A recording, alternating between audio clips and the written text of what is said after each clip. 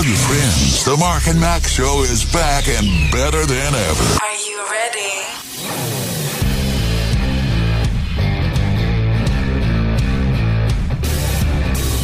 LifeRadio.fm. It's the Mark and Mack Show. Good to have you along for the ride. We were talking off air about a number of different things that kind of got us both sidetracked. Yeah, really. But, you know, it just happens sometimes, man. Yeah. Hey, we're on. Dude, you know, Mark, there was this movie called Heroes, and I was telling you about it. You know, it came out in 1977, and it's not a movie that a lot of people saw when it first came out. It was Henry Winkler when in his Fonzie days, like Happy Days was in its third season, okay? Right. And here's my thought process, okay? That stream of consciousness that is my brain, all right? I've been kind of it's a scary place sometimes. Been on kind of an American Graffiti kick because it's on HBO in one of their vaults, right? So I've been watching it, and I've watched some behind the scenes stuff because I've tried to figure out how did George Lucas get from that flop of a sci-fi movie that he made, and you know, before American Graffiti. Then he comes then he does THX 1138. Yes. Yeah. Okay. Yeah. THX, and it's not a hit. No. And so he writes and has other people help write American Graffiti. Lucas actually was, you know, behind that whole movie. Right. And the only way they could get it made, get any kind of money for it, was if he got his friend Francis Ford Coppola to sign on as a producer. Because Coppola had just done The Godfather. And so without Coppola saying, okay, you put my name on it, he wouldn't have gotten money to do the movie. Right. So American Graffiti, for the longest time, was the most profitable movie of all time. Right. Okay. And it starred Ronnie Howard, Richard Dreyfuss, Cindy Williams, who went on to fame as Laverne and Shirley. Yep. Shirley. Anyway, and Harrison Ford. Yep. So I've been on that kick. Well, that led me, in my little brain, to Happy Days. And I thought how funny it was.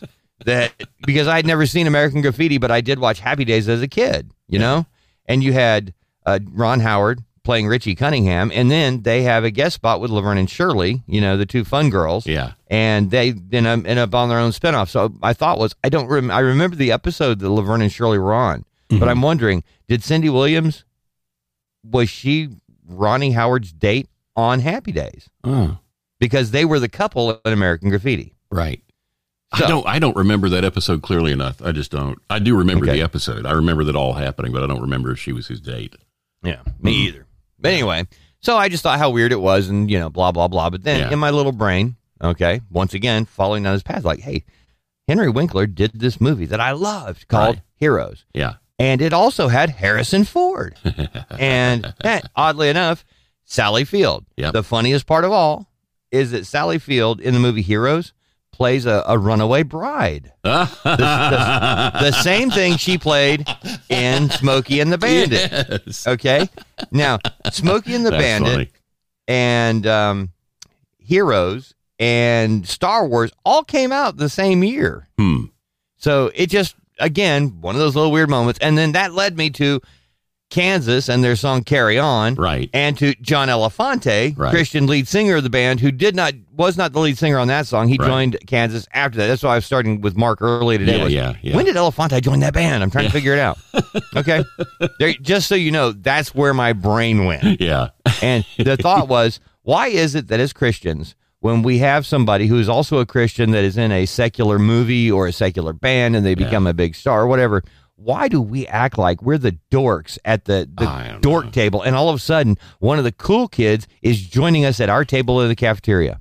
Why do we feel like that? I don't know. Because we do. We pointed out, hey, so-and-so became a Christian. So-and-so is a Christian. You know, it's not so much that we're saying, hey, they know the truth. It's we're saying a cool person has now joined our table. Right. Yeah. We ought not think like that. Isn't that odd?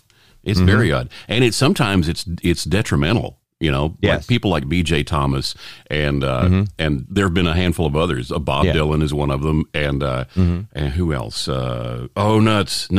I think maybe Dion DiMucci was another one. But people who really high profile stars who embrace faith, and then all of a sudden they're overwhelmed by the dork squad. You know, with the freaks and geeks at table from the Wedding Singer. You know, we just overwhelm them, and they all just go, whoa! If this is what this is about, then you know, and they back away. And some of them eventually say, "Yeah, well, I tried that, and they were just too freaky, and I just they were not what I exactly. That was not the faith I signed on for. Exactly. Anyway, and then this time at band camp, and then this time at band camp, and then this time at band camp. There we are. So, welcome to the Mark and Mack Show, your life radio version of band camp.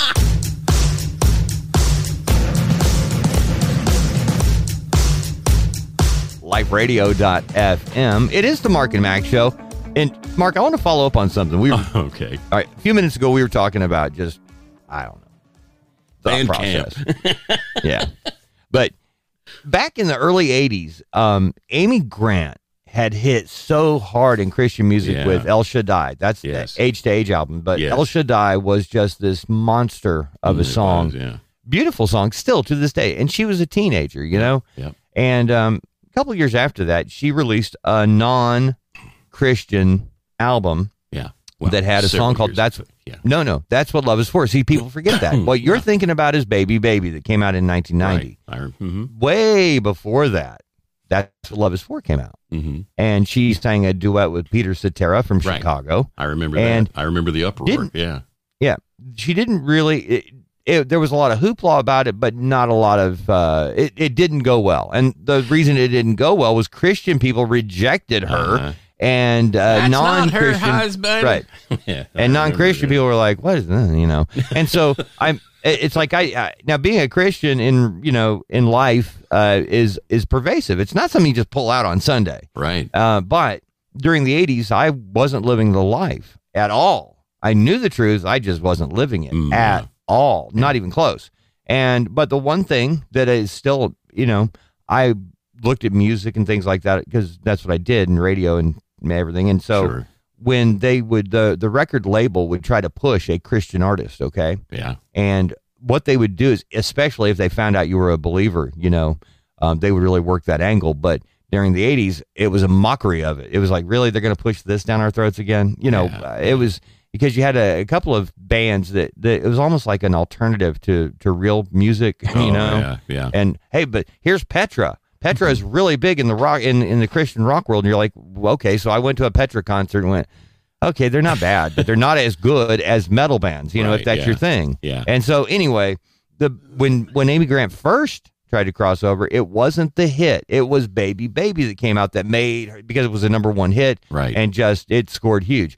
Well, you told me a number of things because you were doing Christian radio at the time. Oh, yeah. And there was a real backlash to her doing that, wasn't there? Oh, yeah, there really was. Like I said a few minutes ago, people were upset because she's singing this song to Peter Cetera, and it's not her husband, who at the time was Gary Chapman, who we have met and spent some time with, and we kind of understand the some of the back story of what happened and why they ended up getting split up. Yeah. But by the way, his fault. He claims that he owns it. He owns it. He really does. And so I remember getting the phone calls. That's not her husband. Are you going to stop playing her music? Well, we're not going to listen to you guys until you stop playing her music. Right. And I'm like, wow, man, what? Really? I mean, it's performance. It's a performance, right? This is entertainment. It's not the real world. Yeah. Please don't get the two mixed up. Okay. That's so funny because the thing is the duet that she did with Peter Cetera, was a big hit. But it wasn't nearly the Baby Baby hit. Oh, no, that was a duet. That was a duet. Yeah. And it was the solo Baby Baby that just really launched. But my whole thing that I was getting to is that by the time, if you can imagine this, I got sober August 7th, 1990. Right. And it was not a very far leap for me to, a lot of forgiveness, a lot of repentance, a lot of time on my hands and knees begging. I couldn't even forgive myself for a long time. But, the thing is that while I was in my career in top 40 radio doing mornings and doing a lot of, anyway, bottom line, once I was a little more public in my faith, record promoters, the record labels, they would work it from that angle. Hey, Dave, they're salesmen. They're looking for any opportunity. And it's like, so I'd known these guys for years, I had known them for years. And it was funny because a number of us were at different radio convention things, and we had done some really stupid things. And it's like 4 of us who had been kind of crazy. We all got sober within a couple of months of one another. And so we had been at one conference in like 1989, and by 1990, when we went to the next year's, we were all sober and living a a much different life. And so we're not hitting the bar. We actually were going, hey, you know where an AA meeting is? And where's church? Is there a church around here we can go to tomorrow? That kind of thing. Yes. It was just kind of funny. So these guys who I had been at the dregs of society with, now it's like we're experiencing all this together. And it was great. Oh, my word. It was so awesome. And we ended up I shared my faith more that weekend than I think I have ever any time since. Right. Because, people started coming up to me. Hey, I heard you're not doing that anymore. Right. Really? Yeah. Where'd you quit drinking? Why? Yes. Yeah. And, oh, my goodness, yeah. And I wasn't like carrying around a sign, but I may as well have had a name tag. Dave, I used to be but anyway. Yeah. So for the next couple of years, I would get a call from a record promoter saying, hey, we got this Michael W. Smith record, and, and it's like, or Kathy Tricoli, and a number of Christian artists that they were working that were actually having success, by the way, in the early 90s. Yeah. And anyway, it just became a normal thing. And the whole while, I was looking at it from a secular angle going, if it's good enough, and there are so few that are actually good enough that'll play. Yeah. And that was the biggest issue. But Michael W. Smith, Kathy Tricoli, Amy Grant, they all had major hits because the music stood on its own. Yes. And it was that quality that gave them the opportunity to then share their faith. Yeah. That's how our life, we're not supposed to be, and that time at band camp, and this time, we're not supposed to be at the dork table. We're supposed to live our life and be excellent at it, and be so that people go, I want what you have. You seem to be really filled with joy and peace, and what's different? What do you do? And then that's where we should be. We should not be the dorks at the table. We should be the ones living a successful life that others look at and go, I want that. Not by us carry who was the guy used to sing with New Song? You and I had a lot of fun with him. He sang. I know what you're talking about. Yeah. No, I can't remember. Anyway, he talked about going to Sanford in Birmingham, carrying, or in high school, and then later in college, carrying a huge King James version of the Bible. Yeah. So people knew, that's who he is. Yeah. And it's like, you don't do that. That's not real. But no, anyway. like I like to say, people ask you that question. So what's different about you? And you ask a question back. You really want to know? Mm-hmm. And they say, yeah, okay. Well, I'll buy lunch. And then you sit down and talk with them. And you open the door of opportunity by developing that curiosity, not because you're weird, but because there's something about your life that is attractive. And they want to know what happened to you? That's the big difference right there.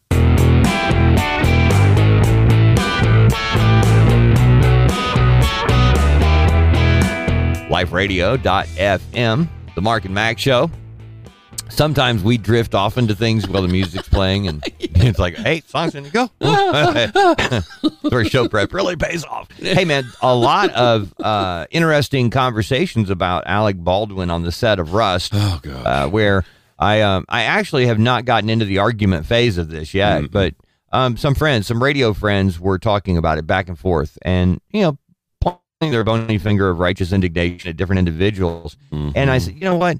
There's a number of things, because, the prosecutor has said, Mark, that they're not taking charges off the table, Right, yeah. Alec Baldwin on the set, during a rehearsal, by the way, they were rehearsing the scene. Right. And people have wondered, why was he pointing the gun at, this cameraman, the woman who died? Right. And he wasn't pointing at her. It was, you're talking about a Western film. They were rehearsing the camera angle because they wanted a full-on shot where he's pointing the gun at the camera. So it's the point of view of the individual who's getting ready to be shot. Yeah. That's the setup. Then he pulls the trigger. But a lot of discussion has been going on about the armorer, the woman who was actually arming the guns. And I saw a comment, and this is what made me, got the hairs on the back of my neck standing up, angry, because there was a comment about her being young. Is that she's only 22 or whatever, 23. And I'm like, age has so nothing to do with this. Yeah. In terms of if you're going to play the blame game. Yeah. She was an armorer on the set of this movie, meaning she's in charge of the weapons. Right, yeah. And there actually is, I had to look it up, because I was wondering, like many, okay, how did a live gun with a live round in it end up in the hands of Alec Baldwin? Mm-hmm. And sadly, because Baldwin is an anti-gun person, right? He doesn't know how to handle them. No. And so I'm not saying he's not to blame, because I believe the only person really to blame when a gun is used to kill somebody is the person who pulls the trigger. Right. That is the one person who is ultimately responsible for what happens. Yeah. And whether you love guns or hate guns, it's your pulling of the trigger that caused the bullet to come out of the end of that thing and kill somebody. Yeah. Now, it could have been everybody else's responsibility that you're trusting to have done their job. Mm-hmm. But if you're holding a weapon, it's cold, nothing in it, don't worry about it. Yeah. You still check it, Mark. Yeah. If I handed you a gun and said, yeah, it's empty, you would check it. Absolutely. I'll give you there was a gun for years hanging at my mother-in-law's house, a rifle, okay? Yeah. And one of the kids took it down. Now, everybody assumed it was empty because here it is hanging up, and there's always kids around here. It has been hanging up forever. And one of the kids picked it up. Now, like everyone else, I assumed it was empty. Obviously, by now, you know it wasn't empty. All right? Yeah. Kid picks it up, and I stopped him. I'm like, okay, here's a teachable moment. It's Thanksgiving. I'm going to teach him something. Right. I grab as I see him grab, I grab it. And everybody's, oh, leave him alone. There's nothing wrong with that. I'm like, you guys, come on, stop your binge. Yeah. I grabbed it, and I said, look, before you take any gun, you have to make sure. The first thing you do is check to make sure it's not loaded. Make sure there's nothing in the clip, nothing in the barrel. You got to check this. Here's how you do it. Yeah. Here's how you check a rifle. The gun was loaded, and the thing is, it had been there for a long time. Yeah. And people assumed it was not loaded. But had he pulled that trigger, I don't even know if it would have fired, Mark, okay? Yeah. But he could have very easily have pulled the trigger and hit somebody. Yeah. And yes, it would have been the child's fault for pulling the trigger, but in that case, it would have been the responsibility of every adult in the room, you know? Yeah. Anyway, knowing that, if you handle guns all the time, the first thing you do when somebody hands you a gun, doesn't matter what they say, you automatically check it. Yeah. Yeah, you drop the magazine, pull the slide back, or you check the chambers. You just check it. You just look, Yep. And that's the problem with somebody who is a rabid anti-gunner. They know nothing about how guns work. Yeah, they may have a lot of assumptions based on nothing, on smoke and mirrors. Yeah, and they trust someone else to check that for them, and that's the big mistake. You never trust, because if somebody has bad intentions or they're just lazy, you're going to hurt somebody. Yeah. Which is what this is what it's looking like happened here. And the thing is, Hannah Gutierrez Reed, actually her dad is a prominent Hollywood armorer. Okay. Yeah. His name is Thel Reed, and he has done a lot of film and TV work over the years. And so she's no rookie at this. She's been raised around them. But this was only her second time as being the lead armorer, the head person on a movie set. Yeah. The first time, it was on a Nicolas Cage film that's getting ready to come out. It's called The Old Way. And on her very first movie, she caused a temporary shutdown. Uh-oh. Because while she was the armorer on the movie, the cast saw her with a gun on the ground, checking it and loading it. And because of the dirt, they were like, there could be pebbles in this thing. It's like they were concerned. And then she handed this gun that was now really questionable if it should be used, handed to an 11-year-old on the set. The director shut it down. Wow. Said, that's not how you do this. There actually is there's a real way of doing it on a set, which is very involved. Anyway, everything is wrong. Anyway. So from the armorer to the shooter, a lot of rules were broken, and a lot of people that should have known better, and God love them. I hate it for everybody involved. I truly do. Yeah. There's not one person that wanted this to happen.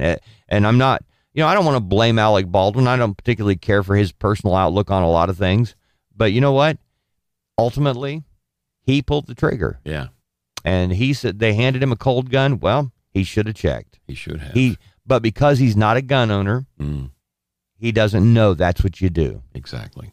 So there you go. Now you've got one person dead, another person injured, and a whole industry is now saying, well, we won't have, hot guns on set anymore. And I'm like, why did they do that anyway? Well, especially, you don't need to have a real gun on a set. Yeah. Ever. It's just asking for trouble in my book. Yeah. Anyway. Holy cow, man. I just hate that. I really do. It bothers me that that there are going to be charges. And if I don't know how I would feel if that was my family member, my wife that was killed on a movie set, I'd probably end up in prison too.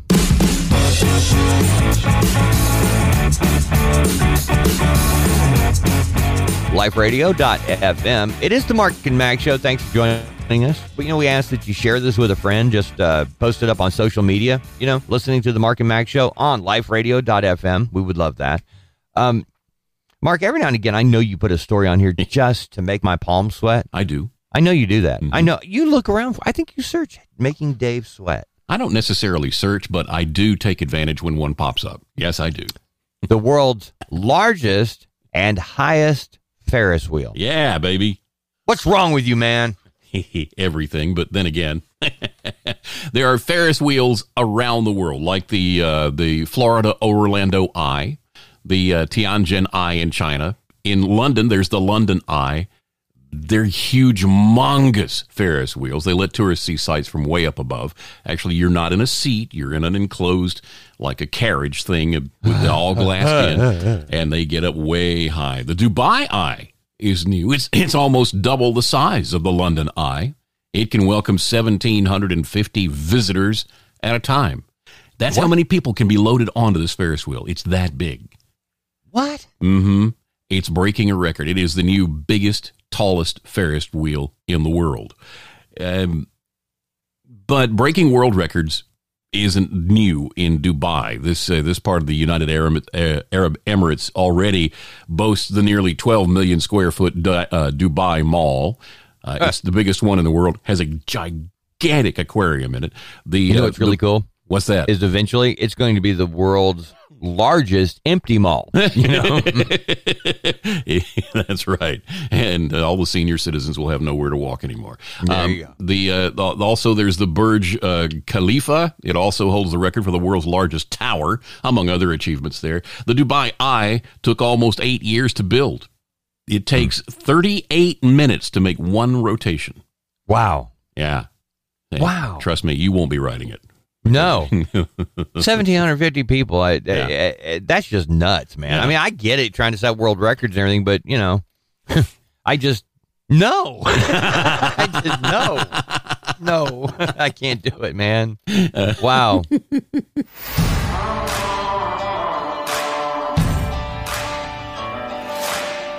LifeRadio.fm. It's the Mark and Mack Show, and we really appreciate you joining us. Mark has made sure that the LifeRadio.fm website includes a daily Bible reading. Yeah. I used to refer to it as a study, but it's not a Bible study. It's Bible reading. It's reading through the Bible in a year. Yeah. Love it. Yeah. But check that out. And there is an audio version. Yeah, and a sidebar here, and that is that I've had a couple of people ask, hey, is there an app version? Can you put that on your app? Because we have the Life Radio app. And no, we can't because it's not our material. I mean, we just refer you to somebody else's Bible program. And we don't have the licensing for it, so we can't. But there are a bunch of great apps out there. So, and I actually posted some on social media the other day, and I'm working on rearranging things a little bit on the on the daily Bible reading page. It's kind of a work in progress right now. So I'm going to provide you with links to apps you can download to your phone for that purpose as well. So you're going to have some more options. Let's just put it that way. Okay. Yeah. All right.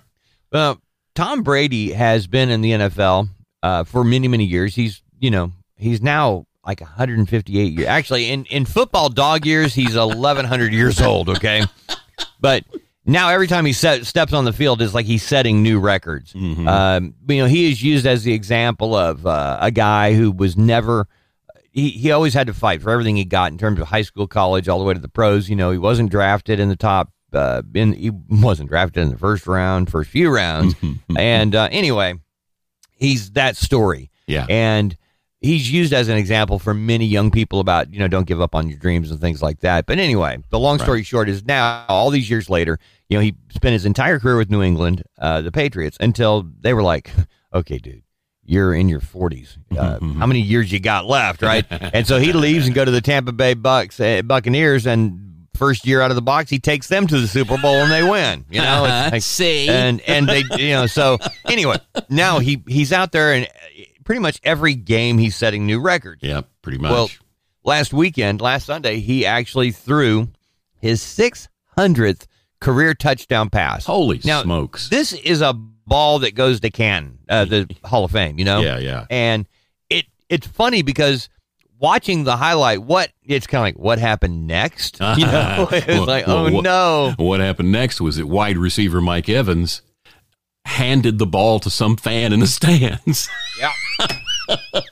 He said later he didn't pick up on the landmark moment. I mean, it didn't occur to him, it's number 600.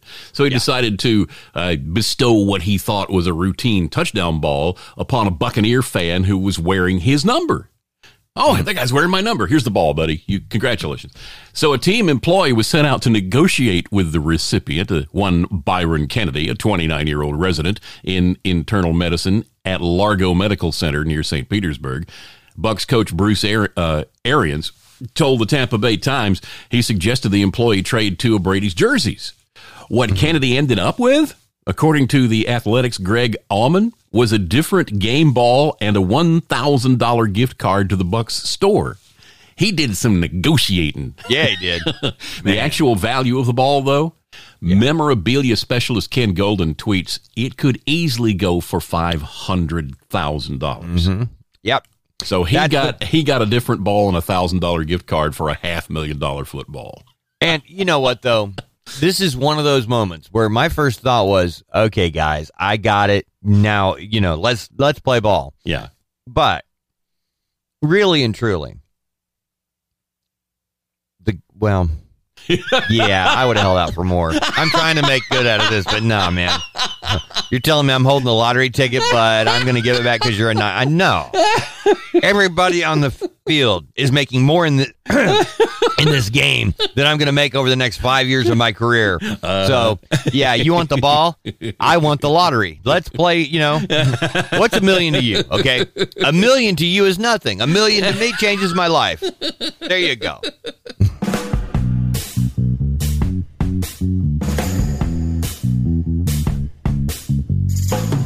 LifeRadio.fm, the Mark and Mack Show. And, Mark, when we get up and do our thing every day, and I mentioned this, we're very thankful at the occupation, the job, the career, however you want to look at it, what we do to make a living, what we do to buy our chicken, I guess.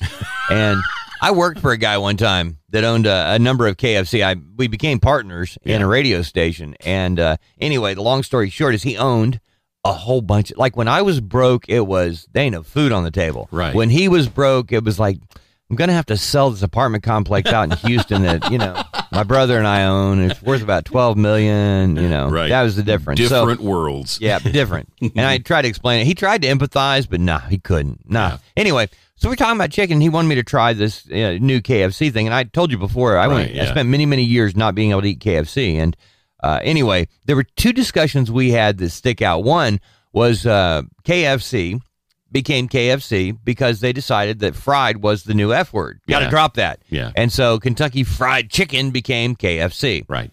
Meanwhile, Hardee's comes along with their all-new fried chicken. Which was really good. And they were kicking it. And he's like, he's having to go along with this whole KFC thing. He goes, they're profiting by the very thing we walked away from, Yeah. Like, yeah.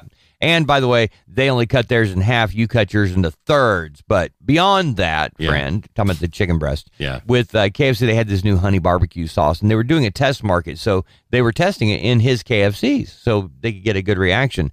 And he wanted me to try it. And I was like, well, what do you think of it? Do you like it? He goes, Dave, chickens ain't for eating. They're for selling. I'm like, what? And it was just one of those things where, you're going, okay. So I had to be the guinea pig. That's funny. And loved it. It was awesome. But anyway, so whenever I see a KFC story, I think of my buddy and I think about how much I learned from him. And that's great. Yeah. That's awesome. So that reminds me of a time my dad's going fishing with a buddy of his, and he stops in his tackle shop. I'll get back to KFC. He stops in a tackle shop, and at that time there was a Budweiser beer can lure that was just a novelty thing that was really popular because Bud was sponsoring bass fishermen or something like that, and they had this Budweiser beer can lure, and he walks up to the counter with it and holds it up and says, "Does this thing really catch fish?" And the guy behind the counter says, "Buddy, I ain't in the business of catching fish. I'm in the business of catching fishermen. There you go. All right. Now, a KFC customer is facing felony burglary and child abuse charges after allegedly striking a teenage worker, there's your child abuse, in the neck because she was unhappy with the service at the KFC drive-thru window. Wow. 23-year-old Alexandra Maldonado was arrested Friday afternoon following the confrontation at a KFC near her St. Petersburg home. Investigators allege that Maldonado, displeased with the service, walked up to the drive-thru window and hit the 16-year-old victim, causing a visible red mark 1 inch by 4 inches in size. Maldonado, who works at a Metro PCS store, reached into the drive-thru window to strike the girl. And there's your trespassing. The crime was captured on surveillance video, according to a criminal complaint.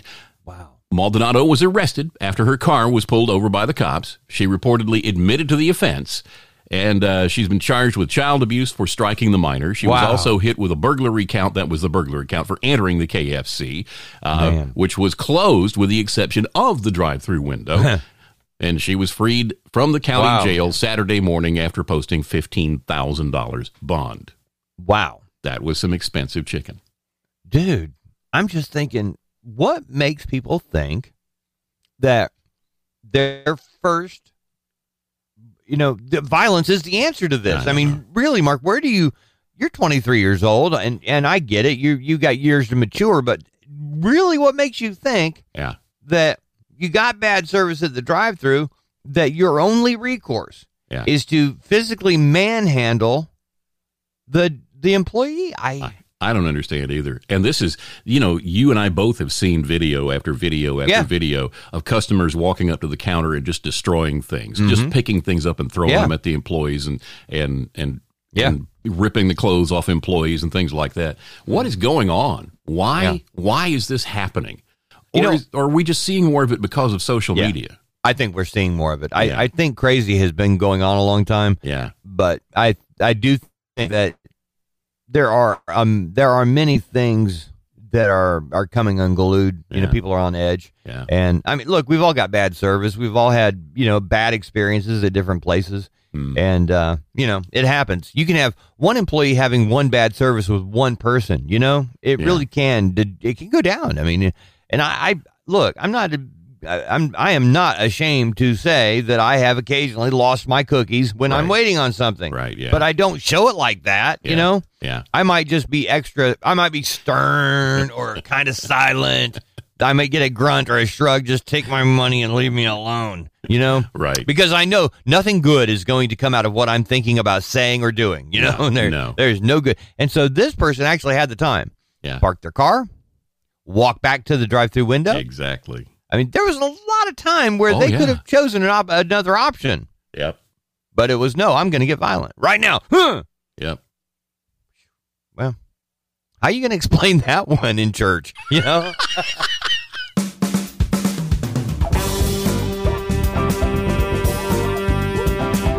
LifeRadio.fm, Mark and Mack show, and Butimus Day in the neighborhood. We got cold front coming through, right? Yeah, you mentioned it yesterday, so I started looking it up. Yeah, it's in the overnight lows are in the 40s now. I think it's supposed to get down to the low 40s. Let me tell you, we actually are in the southeastern part of the United States. And I say that because we've got people in Canada, Puerto Rico, London. We've got folks spread out. I want to make sure you know where we are now. For those of you in the States, we are in Alabama. Right. Which means all of your redneck jokes have to have a punchline for Georgia, Mississippi, or Tennessee, okay? Pretty much. And then when a comic comes to Alabama. When a comic goes to Georgia, it's Alabama, And I'll tell you what I tell people who give me grief online about where I live. Oh. Yeah, we have NASA. Yeah. You? I don't. See, I don't. I quit doing that, man. I'm afraid they're going to come here, because look what happened to Texas. No. Texas bragged about we're conservative, God, country, all that, and next thing you know, now they're fighting for their lives in Texas. Yeah. Hey, did you see out at Walgreens in Texas where a man went with his prescription for ivermectin from his doctor and wanted to get it filled, and the Walgreens pharmacist in Texas said, nope, not going to fill it. Yeah, I think that's policy for the company. Yeah, but here's the deal. Okay, while it is policy for the company, we're not filling it for that. And a lot of people were saying, you've got to turn that guy in. It's against the law. If it's written by a doctor, they have to fill it, blah, blah, blah. Well, in the great state of Texas, you want to talk about unintended consequences of a law. When the morning after pill came out, a number of politicians said, you know what, this goes against everything, and we don't want a child, we want to make sure that that a child can't just come in and do this, whatever. Even if it's a prescription written by a doctor, the pharmacist has a right to say, no, I'm not selling this to you. And that was the law, and it was specifically created to prevent this abortion pill, okay? Right. Being sold to children without mom and dad knowing. And while that makes good sense, it has been used now to prevent people from getting ivermectin, even if it is from a doctor. So in Texas, it is perfectly legal for a licensed pharmacist at a legal pharmacy to deny filling your prescription written by a legitimate doctor. Wow. It's legal. So the reason I'm sharing that is my first knee-jerk reaction was, I'm not a boycotter, but it was, hey, find out who this guy is, and let's make sure that parent company knows what he's doing. Yeah. Well, they go ahead, because they can all do it. They don't have to fill any script because of this law that was created for one purpose. Wow. Okay. And same thing with the bathroom law, that be the whole LGBTQIA bathroom thing started when a man walked into a woman's locker room in Charlotte, North Carolina, and started taking pictures of moms and their daughters in various stages of undress. They arrested him, finding out that, well, you can't charge him with anything because it's not against the law. So they passed a law saying men can't go into the ladies' bathroom. Right.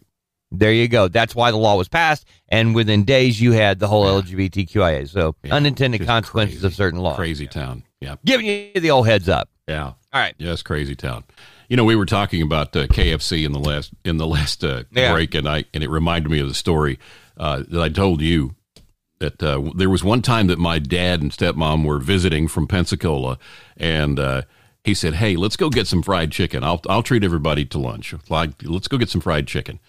Where's good near here?" And there was a chain called Mrs. Winter's that there was a location nearby. And I said, "Hey, they're pretty good. Let's go there."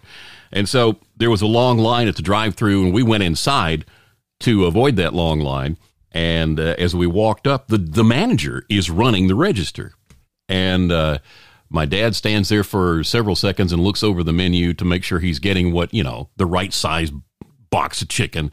And then he steps up to say, to give his order to the manager. And as soon as he opens his mouth, the manager turns and says something to an employee. He's dealing with something, right? And my dad just kind of waits for him. And then the manager finished, and he turned back and faced towards my dad. My dad opens his mouth again, and the manager turns and deals with something else with another employee. And then when he turns all the back, while still ignoring your dad, not taking the order. That's right. He's not taking the order. He's dealing, and there's no other register open, just this one. And so he's dealing with an employee, and then he finally turns and faces my dad, and my dad opens his mouth to place the order, and then he turns to an employee who's standing near the counter and says, "Hey, can you handle this? I got to go back and deal with something in my office." And he walks away. So he's ignored my dad twice and then blown him off to another person, right? And this little skinny kid with the big visor hanging on his head walks up to the register, says, "Can I help you, sir?" And my dad said, "Yeah, where's Church's?"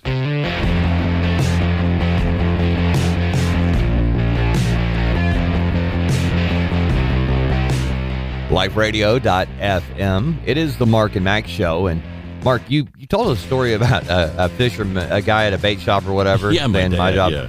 Yeah. And it was interesting because I thought, we're taught to be fishers of men. Right. That's what Jesus. And so whenever I see a fisherman's story, that's what I think of, Yeah. And so a fisherman finds a gun. Uh-huh. All right. And I don't know if you've ever watched YouTube. Well, boy, that's stupid.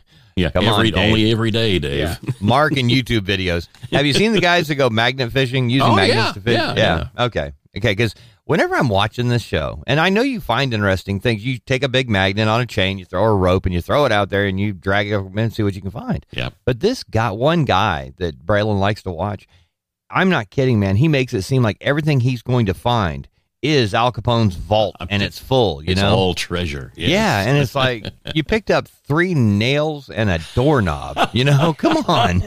It's like, dude, really? That's not as exciting as your promo for this. That was the big find, huh? Mm-hmm. Okay. Every time I see somebody, and not in a magnet fishing video, but I've seen a handful of times where somebody in one of their videos will say, "Have you seen these guys magnet fishing?" And they decide to go magnet fishing, right? So they go buy magnets and they go buy rope and they go to to a dam or to some lake somewhere, and they're throwing this thing out there and pulling it back, and they're coming back with nothing. Oh, I got something, and it's always like that. It's screws, nails, stuff like that. And it's kind of like Halloween with Charlie Brown. Yeah, right. I got a rock. Call the cops. Call the cops. Yeah. We need help. We got to turn this in. All right. Good for you. Yeah. All right. So fisherman finds a gun. Yes. There we go. Yeah. Christopher Sacco. He's fighting a large fish. Well, he thought he was fighting a large fish. He'd already lost it once, and he wasn't going to lose it again. When he finally reeled in the line, he realized he actually did have the catch of the day, but it wasn't a fish. It was an abandoned gun. 35-year-old Sacco was fishing off the shore of Fort DeSoto Park before noon Saturday when he reeled in a Publix plastic grocery bag. Inside the bag was a black revolver with a rock secured to it by some red and white twine. He said to his friend, "You got to be kidding me." And his friend looked over to him and said, "I found a gun." Mm-hmm. He looked at me and said, "Are you serious?" And he said, "I'm like, bro, I found a freaking gun." So he calls the Pinellas County Sheriff's Office to report the gun. The Sheriff's Office confirmed deputies responded to that call Saturday, and the officer who responded to the report called the situation, well, that's a first. Wow, then you're not watching the right YouTube videos. I mean, because I see this every day, man. Yeah. You imagine, though, you pull something in like that. I mean, it's obviously been thrown away for a real reason. Yeah. And you're going to call the police, and you're the first suspect, So you better make sure everything in your life is really above board because, just like the guy who burns the house down, the firebug that goes back to the scene to watch it, back to the scene of the crime, here you go. Mm-hmm. Your life better be just top notch. Listen, by the time the cops get through with Mr. Sacco, they're going to know how many fillings he has. Yeah. Mark and Mack mornings only on liferadio.fm.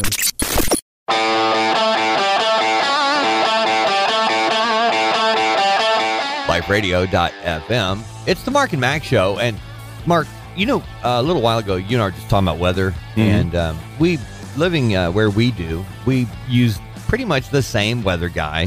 His name's James Spann. Oh, he's everywhere. And if you're in the southeastern part of the U.S., you probably are familiar with him. We've had him on our show many, many years. And anyway, I was just going to look at the weather forecast. I'm like, oh, is it going to be cold? What's it going to be like? And anyway, while I'm on their website, okay? Yeah. And they have a story link, and it says this. Texans chairman, this would be the Houston Texans, the NFL team. Oh, okay. Texans chairman Cal McNair uses anti-Asian slur at team event. Huh. And I was like, wow, okay, what did he do, This is what it says. Houston Texans chairman and CEO Cal McNair made a racially insensitive comment at the team's charity golf tournament in May. Okay. Now, it is October now, by the way. Okay, but he made this comment back in May. And when he made the comment at this golf tournament, it caused gasps in the audience and upset numerous employees. McNair was addressing about 100 people that were attending the Houston Texans Foundation Charity Golf Classic at River Oaks Country Club. He spoke into a microphone just outside the pro shop as participants gathered in their carts before leaving to tee off in a shotgun format, okay?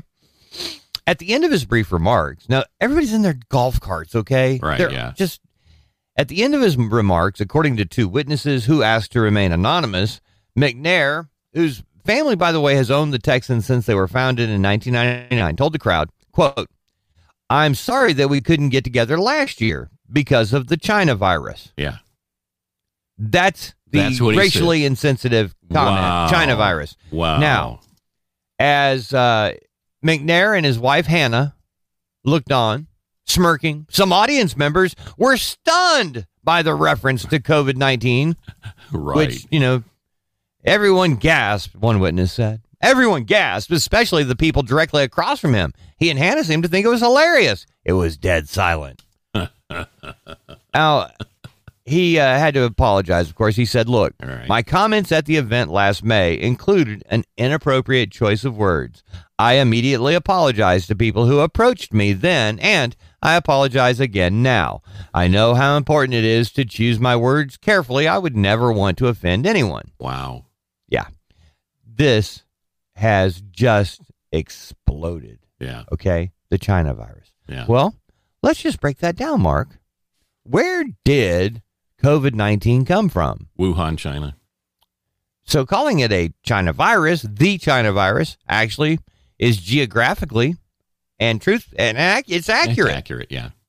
Yeah. So he's having to apologize for something that's accurate and non-offensive. I mean, how is that offensive? It's a virus from China. It caused us to cancel our tournament last year. It's caused the upset of the people around the world. And you want to make this an issue for real? Yeah. China virus. What this is it's the demonization of Donald Trump and everything he says, because that's his term, the China virus. He called it the China virus. So now if anyone else uses that terminology, it is racist.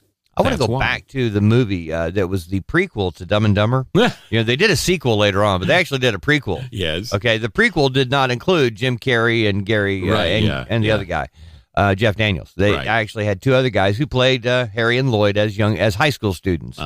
Okay, and in that movie, they're speaking to an Asian student, and one of the guys, Lloyd, says to Harry, "Hey, she's doesn't understand what you're saying, and he looks over and he says, "Ching chong ching, ching chong a day." Okay, right, yeah. Now I want to know who wrote that.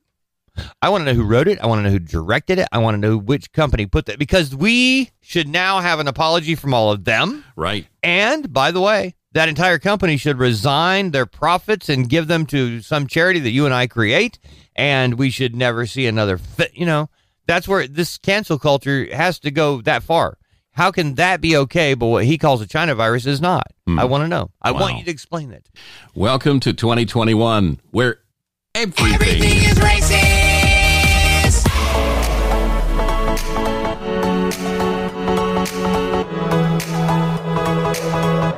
LifeRadio.fm. It is the Mark and Mack show, and we appreciate you joining us. We ask that you share it with a friend, neighbor, whatever.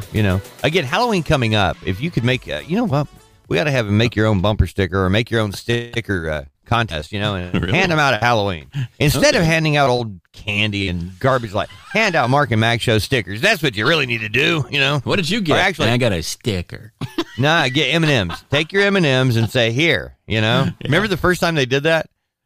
It was like our first event where we actually, we need to have something to give out. Hey, let's use M&Ms. We'll throw M&Ms. Yeah, they're not ripping that off. Mark and Mack. All right, Mark, what is the rattiest city in the United States of America? Oh, my gosh. You know what? If I were to bet what the rattiest city, what would you think? I think New York. I would think New York, actually. Of the top 50 cities across the U.S., ranked by Orkin, the pest control people, in the 2021 rattiest cities list, the top 5 locations remained the same as last year. That would have been Chicago, number 1. Yeah. Wow, not New York? No. Los Angeles is number 2. Wow. Number 3 is New York. Okay. Number 4 is Washington, D.C., and a lot of those rats are very tall, very tall. Number 5 is San Francisco. That's the top 5. Rounding out the top 10, number 6 is Baltimore. Number 7 is Philadelphia. Number 8 is Detroit. 9 is Denver, Colorado. And 10 is Cleveland. Only one that surprises me is Denver. Yeah, yeah.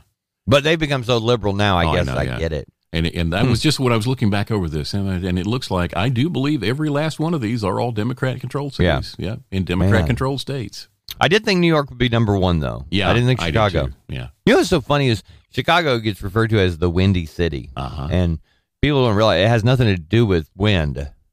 Did you know that? I'm scared to ask, but no, it's why political. then? Oh, is it political? It goes back to the the origin of our country getting together, and it was somewhere in the 1800s where they were talking about the politicians that came out of Chicago were just filled with hot air. They just talked too daggone much, and so it got referred to as the Windy City. That's where it came from. Oh, okay. Well, then me and Cliff Cleveland were in that same day's class, I think, and I thought it might have been because of those tall rats that are in D.C. now. Maybe. So Orkin ranked the cities, right? Yeah, they did. Mm-hmm. But I'm thinking Orkin.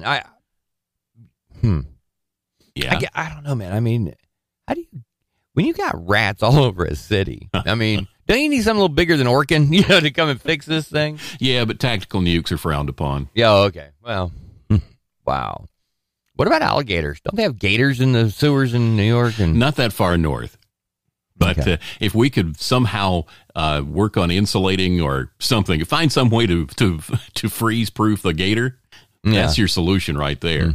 But then again, when they eat all the rats and come out of the sewers for the people, I've seen that movie and it doesn't end well.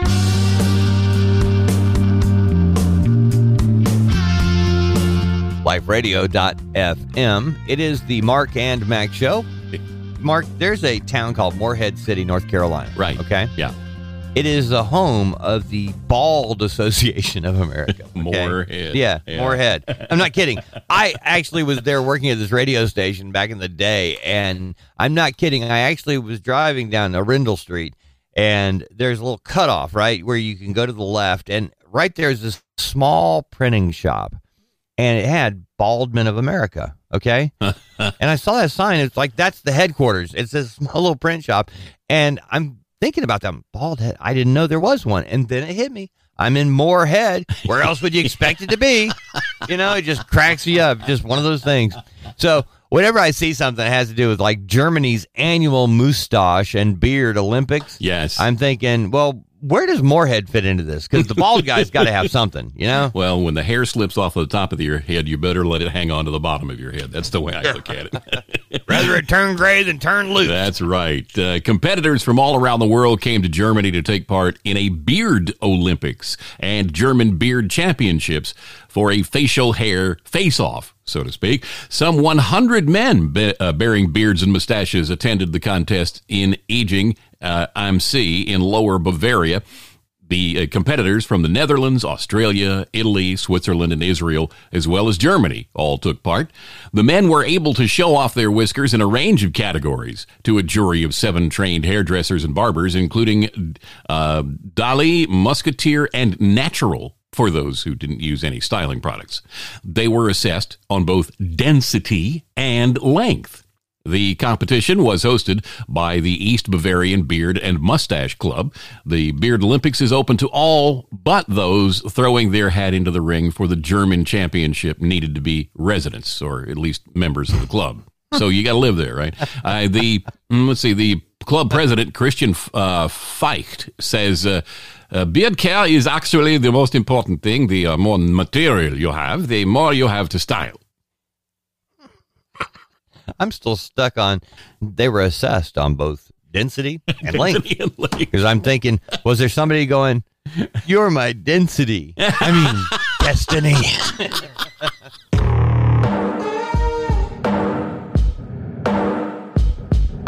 LifeRadio.fm, Mark and Mack show, as we cruising along, singing a song, getting ready for our Halloween trip around the neighborhood to get Reese's peanut butter cups.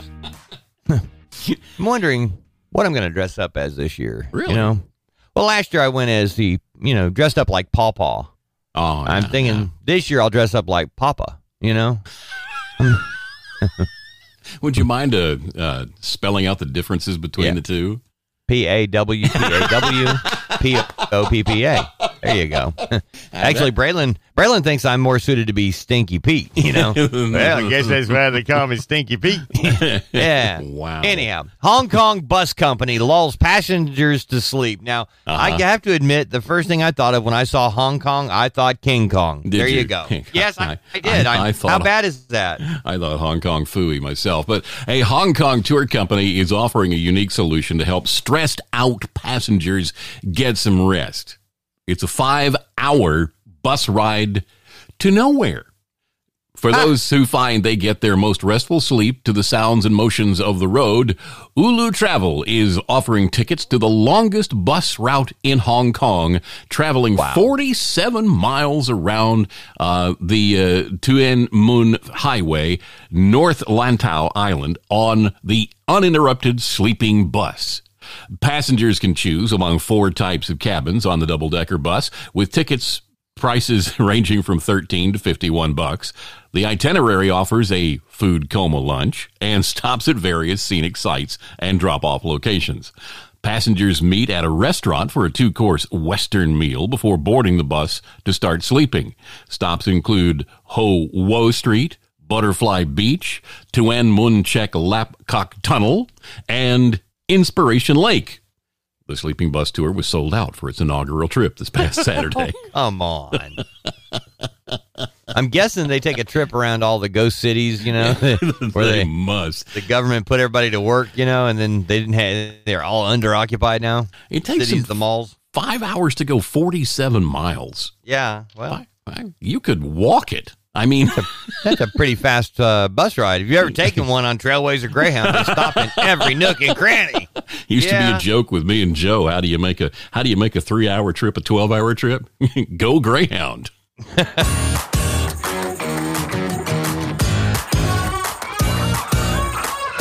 LifeRadio.fm, Mark and Mack show. And, Mark, you and I haven't talked about this lately, but there have been a couple of diversions we've talked about on there about going back to Disney, And we made that one trip back in the day with the show, and very, very cool. We were able to broadcast from the Disney studios in Orlando, and it was neat because they really do go all out, it was very comfortable, and they went out of their way to make sure you were taken care of.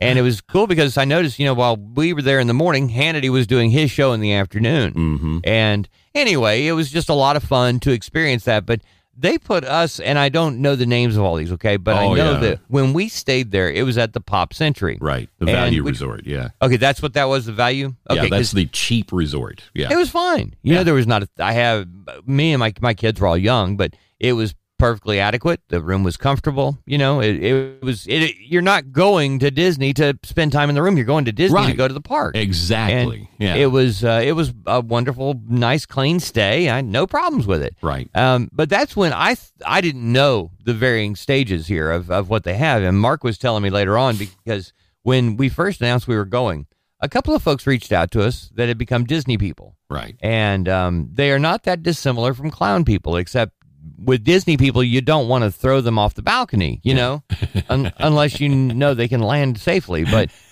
we had a couple of folks, but one in particular had created a notebook. Yeah. And he had become very attached to the Disney Orlando experience. Right. And he came in, and Mark and Jane kind of became that too. You guys became, I would say, experts at the field, of if I was telling somebody about their first trip to Disney World, in Orlando, I would say, yes, I've been there, but here's who you really need to talk to, Right, yeah. Because there are different levels of staying. You mentioned that we stayed at the economy thing when we were there. Right. But there are levels up. Like, I don't know what they cost now, but let's just say that the bottom is 100 and they go up to 1,000. I mean, you can stay in luxury, right? Yeah, you really can. I like where we stayed. Back then, that room was like $79 a night. Right. Right. It's $162 a night now. Okay. It's literally twice what it cost when we went that. But that was a long time ago. Yeah. Right. And I have stayed. Mark, I bought a brand new car back in 1982. I know. Yeah, I know. Hey, just look, it won't be long for you'll pay $2,000 for an automobile. But I'll never pay that. That's right. I'll walk first. That's right. But I've stayed in. If you think I'm paying 40 cents for a gallon of gas, you are sadly mistaken. That's right. Yeah. But I've stayed at Pop Century a couple of times, and I've stayed at moderate hotels for a couple of times. Let me ask you quickly. Yeah. You mentioned something. Staying off property versus staying on property. And by the way, if you're planning an excursion to Disney, and I hope you do, if you've got young children, make sure they're old enough that you don't have to worry about them, in terms of make sure they're going to have great memories there and really plan your trip. There's so much to do. If you don't plan it, you're going to waste your time. Yeah. But there is the issue of, do you stay on property or off property? Having gone there and stayed on property, I loved the convenience of the busing and all that, Yeah. I thought that was really cool, Mark. But you've mentioned you've stayed off property a few times too, right? Yeah, we have. Usually, what's better? It costs a lot less. You can look for deals, and you can find equal quality for a lot less money if you shop. as far as staying at the room. And what about convenience, though, getting to the park? It's really not that. It's not that far. They've got signs. You can use your Actually, use your GPS if you're on property to get directions, because the signs on property at Disney are set up to manage traffic flow, not get you there the fastest way. Oh, how cool is that? Yeah. So, but what about, do you have to pay for parking? Yes, you do. You have to pay for parking whether you're on property or off property now. It used to be that the parking was included with your hotel stay, but now it's anywhere from $15 to $25 a day. What? Yeah. And you're staying on property. Yes. Yeah. Whoa, man. Yeah. The only people who don't have to do that are Disney Vacation Club timeshare owners. But what if you're staying, let's say Pop Century, because that's what I'm familiar with. But so we drive down there, we pull out the old truckster. Yeah. We show up, we check in, we're at Pop Century. Now, our car is going to be here for the next 5 days in the same spot because we're going to use the buses. Yeah. Do I have to pay for that in that parking lot? Yeah, you do have to pay for parking. Whoa, man, that's mad. Okay, that makes me a little upset. Well, that's another 15 to I think at Pop Century that level is like $15 a day. And so there you go. You've got just add it up, do the math. Yeah, and if you drive to the park, instead of taking the bus, you're going to have to park there too. Yeah, and you're still and you're going to pay that amount of money again. Yeah, right. So it doesn't matter. So staying off property doesn't make that big of a deal then. No, it doesn't. And if you know your way around, and like we do because we've been there so many times, it's not that big a deal. You can just it may take you just a little bit. Well, let's put it this way: if you stay off property, you can probably get to the park faster than if you ride the park buses. Because how funny! Because the buses stop at every hotel between wherever you are and the park you're going to. Well, hey, let me ask you this, because you see, if you go online and look for discount coupons and things like that, that most of the discount things are off-site hotels and things like that, and deals they put together. Right? Yeah. Are some of those legitimately good deals, or they just sound like it? I would do your homework. Okay. Do your homework, read reviews, stuff like that, because I have run into that situation where I thought, wow, this is a screaming hot deal. $69 a night at this place. It looks great. And then you start reading the reviews and you go, ooh, mold. It's a single wide made in 1982. Cockroaches. Ooh, mice. Ooh, ooh. It survived Hurricane Andrew. Yeah, that's right. Yeah. So some of them are pretty grim. Trust me, they're pretty grim. But staying off property is a better value. Sometimes you can actually get a good deal. You can get a good deal buying or renting DVC or timeshare points from a DVC owner, and there are places that do that. You can go online and search for that, and you can get a pretty decent place, really, really close to the parks, actually in walking distance in some cases, for not a whole heck of a lot of money if you're not staying on a weekend day. But if you stay on a weekend day, get out the Kleenex because you're going to get a nosebleed because those prices are really high. It's expensive to go there, but it is. Now, they're doing their 50th anniversary, right? Isn't that going on now? It's going on now for the next 18 months, So they're going to celebrate it for over a year. I love it. Yeah. And I was there. My family was there during that first year because they opened in October of 71, and we were there in the summer of 72.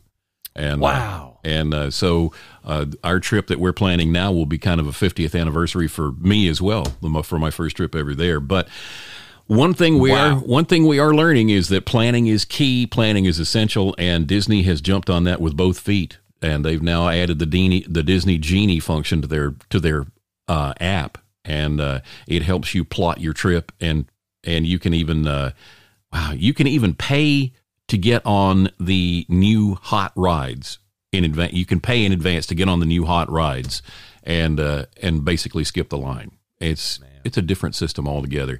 Some people hate it, other people love it. The jury's out for me. We're going to check it out in January and see what it looks like.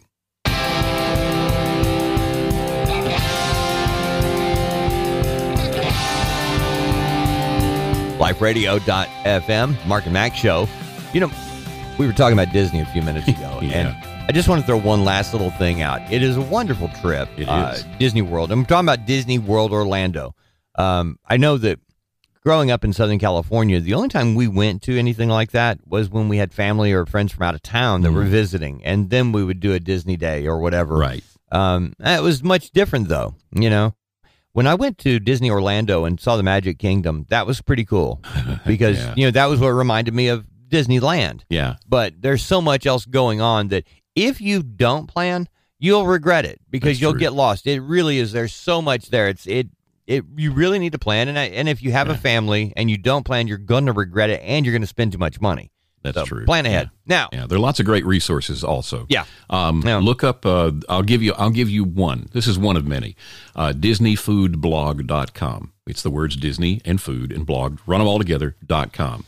Okay. Their focus is on food in the parks, but they also do reviews of the rides. They do every day. They do emails about what's changed and such. And it's a great resource if you're planning a trip. So look into it, DisneyFoodBlog.com. All right. Now, Mark, there are things that we use with our computers and our different websites. Now, when we say computers now, it's kind of all-inclusive of phones, tablets, and everything else. True, yeah. Everything requires a password. Everything. My smart TV requires a password, you know? True, yeah. And I'm like, when did my TV get smarter than me? That's what I want to know. It used to be you turned it on and you felt like I am master of my own domain. I can do whatever I want with this. Where's my kid? I lost the batteries for the remote, so you get to be the remote today. Yes. All that's gone. If you don't have the remote, trying to figure out how to manually turn that thing on, that's a beast. But anyway, now we find out that 1 in 3 of us write down our password. Yeah. Stop and think about that. There's a study that found that 1 in 3 people actually write their passwords down. It also found that companies' attempts to tighten computer security by regularly changing passwords and making them more complex by adding numbers as well as letters has had no impact on security. Wow.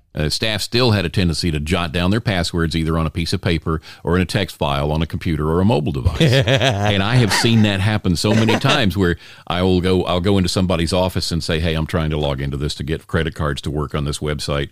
And he'll say, okay, well, and he'll reach in his desk drawer or reach into a file folder and pull out a scrap of paper. It's okay. I just changed them not long ago and wrote them down. Here they are. Right. There you go. So they've got them written down somewhere. And I actually I have a couple of places that I actually store passwords on that that I access from time to time. That I have to remember Ferris Bueller's Day Off. He gets, he does something to get sent to the principal's office. Yeah, and it's so he can get the password for their computer. Yes, and it's right there. You just pull it out, and you got all these passwords that have been crossed out. And here's today's word. Right, yes. And he goes home, logs in, and changes his grades. Yes, I remember that. Think about that. Was in the early '80s. Okay. Yep. And there, I guess that was War Games, not Ferris Bueller. Oh, that's right. It was War Games. Anyway. Yeah. Well, it doesn't matter. High school kid figures out the passwords. True. And nowadays, your computer. Well, in the Apple world. It will prompt you to let them set a password, a strong password, and then it will remember it in what's called your keychain. Like you've got a keychain with all the different things that unlock things for you. And it'll remember it in your keychain. So across all of your Apple devices, it's remembering your passwords for you. And then in order to get to that, you have to have a master system password. And that's where things get iffy because if anybody can guess your master system password, which might be, I don't know, password, like some people, or they just name it after whatever's on their desk, like coffee cup or something like that. Right. Yes. And if they can guess that, then they're into everything. I mean, everything. Yeah. So any way you look at it, passwords are crazy and you need them to keep yourself, set. I know that when my iPhone wanted my thumbprint, that was kind of unique and different. Right. But the thing is, even if you don't have that, it gives you the numerical thing. You can type it in. Yes. And anyway, so I thought, well, okay, so my thumbprint really doesn't need to be there, yeah. If anybody could just get in and start punching numbers, well, there you go. Yeah. I thought that was going to be the secure function was my thumbprint, Well, then there's the same with Face ID, where it recognizes your face and unlocks for you. And it's still true. It's either Face ID or your passkey. Passcode, right? Another great product is something called LastPass, which is a great password generator and file, and it's extremely secure. So if you're looking for a place to keep your passwords because you have a lot of trouble remembering them, and who doesn't nowadays because you have to keep changing them, then something like LastPass is a great tool. So I recommend that. All right, so I should basically take down the clipboard that has my password of the day right here, right? I should move that. You probably should, yeah.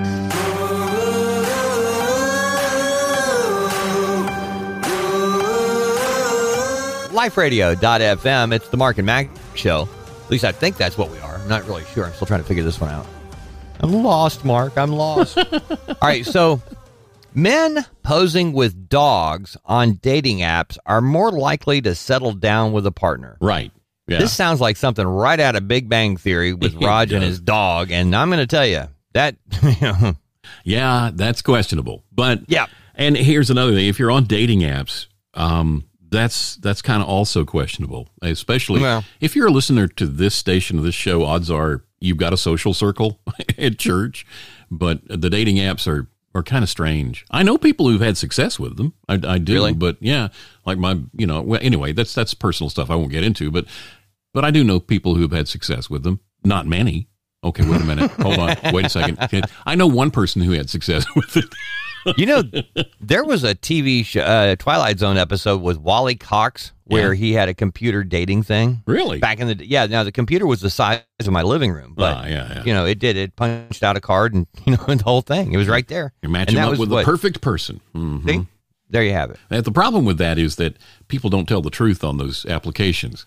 Well, Mark, now everybody online tells the truth about everything. Yes, I read that agreement. If you're on a dating app looking for a long-term relationship, you might be barking up the wrong tree. But if you're commitment-minded and looking for love in the digital age, there might be a way to increase your chances. Simply post a pic with a four-legged friend. Marianne Fisher, who is an evolutionary psychologist, seriously, from St. Mary's University in Canada, recently analyzed 750 dating profiles of guys and gals. She asked participants if they were more interested in short-term, no-strings-attached connections or looking for a partner to settle down with. Her findings, which were published in the journal Evolutionary Psychological Science, indicated that 8 out of 10 men in the market for a steady girlfriend had a photo featuring dogs on their profile. That's in contrast to men not interested in long-term relationships. Only 5 of every 10 of those men included a pup in their pics. Those dudes, perhaps unsurprisingly, promoted their chests, motorcycles, boats, and big fish they caught in their photos. Fisher's interpretation of the findings was that when single women see a potential mate caring for a canine companion, they subconsciously assume he's trustworthy and responsible. She says, keeping a dog alive is a huge investment. It's an investment financially, but also you have to walk it and care for it and keep something alive. By showing these pictures, perhaps they're thinking, okay, women, you'll see these and infer that I'm willing to do the same thing in our relationship. I'll walk you like a dog in the park. That said, there's also an emerging trend in the online dating world called dog fishing, in which dudes find furry friends to insert in their photos as a way to entice women, even if they're not actual pet owners themselves. Wow. The moral of the story, or the study, that is if you have a dog, it can't hurt your dating app profile to include your pup in your pics. But if you're tempted to pull a bait and switch by featuring a pooch that isn't yours, don't do that. Women who truly love dogs will expect you to, pony up and bring your pup along on a date, and then you'll have some serious explaining to do when the dog runs off and doesn't answer by the name because you can't remember it. Hey, Ralph, Fred. Oh, man. I don't know, man. Yeah? I don't know. It's the whole dating app situation. Yeah. Again, there's certain things that I know. Yeah. I don't know, man. I can't imagine it, just because of age. I mean, you get to a certain age in life, and I know, yeah. It's like there are things that happen now that within the young sphere that would be foreign to us. It just would be. It would not be. And what we would talk about, to them about what we used to do would be just panic. They would freak out, man. Yeah. You guys did what? Yeah, exactly. Huh? It's kind of like Back to the Future when Marty gets in the car with his mom and she's drinking and smoking, and it's like, what? That's kind of the thing. Yeah. And this whole scenario does sound like something out of Big Bang Theory. It sounds like something out of a sitcom plot. Where you use somebody else's dog to post on your pictures, and it comes back to bite you later.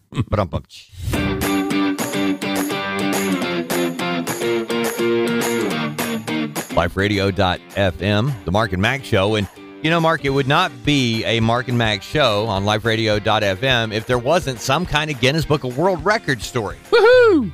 A restaurant manager in Britain has broken a Guinness World Record by arranging chairs into a stack that reached 17 feet high. Now, anybody who has worked around a church for any amount of time has stacked them some chairs. You know what I mean? A 17-foot high stack of chairs is really an accomplishment. Mark, stacked chairs, ate hot dogs and pizza. And, exactly. Yeah. Youth work. Uh-huh. Guinness confirmed that Jay Asen, he's 37, broke the world record with his stack of chairs outside the Bob Salam banqueting hall in the Cheetham Hill area of Manchester, England, where he works as a manager. Eason's stack broke the previous record of 15 and a half feet. He says, stacking the chairs can be very dangerous. It was important we picked a day when the wind was very light, so they didn't blow over. People should not try to do this unless they're very experienced and confident in what they're doing. He said Guinness gave him rules for following during the attempt. He said the chairs are not allowed to touch the ladder, but if they collapse in the direction of the ladder, somebody could get hurt. I had 3 practice attempts before making the official world record attempt on the 4th go. The record attempt... Wait a minute. Hold on a minute. 3 practice attempts, meaning he's trying to set the record and he keeps failing, and they're like, all right, guy, been here for 3 hours. We're going to give you one more shot and we're out of here. That's how it translates, yeah. The record attempt raised nearly $2,000 for charities that help the homeless. He says, my aim is to set an example and inspire the younger generation to have some social responsibility. It's important for those of us who have to help out the have-nots, particularly when there is a global pandemic. Oh, yeah, got to throw that in there. Right, yeah. He's previously for the children. Yeah, he's previously held a Guinness record when he created a 2.2-foot stack of tortillas in 2018. Yeah, that record's been broken. Last weekend at my house. I was thinking the same thing, man. 2.2-foot stack of tortillas. That's a pretty big stack of little thin, paper-thin things, you know. So let me get this right. He says, my aim is to set an example and inspire the younger generation to have some social responsibility. So inspiring the younger generation to stack chairs to dangerous heights which could result in injury or death is socially responsible. Right. It could cut down on the number of people who are homeless in the future. Begin your day with a smile. The Mark and Mack Show, weekday mornings, only on liferadio.fm.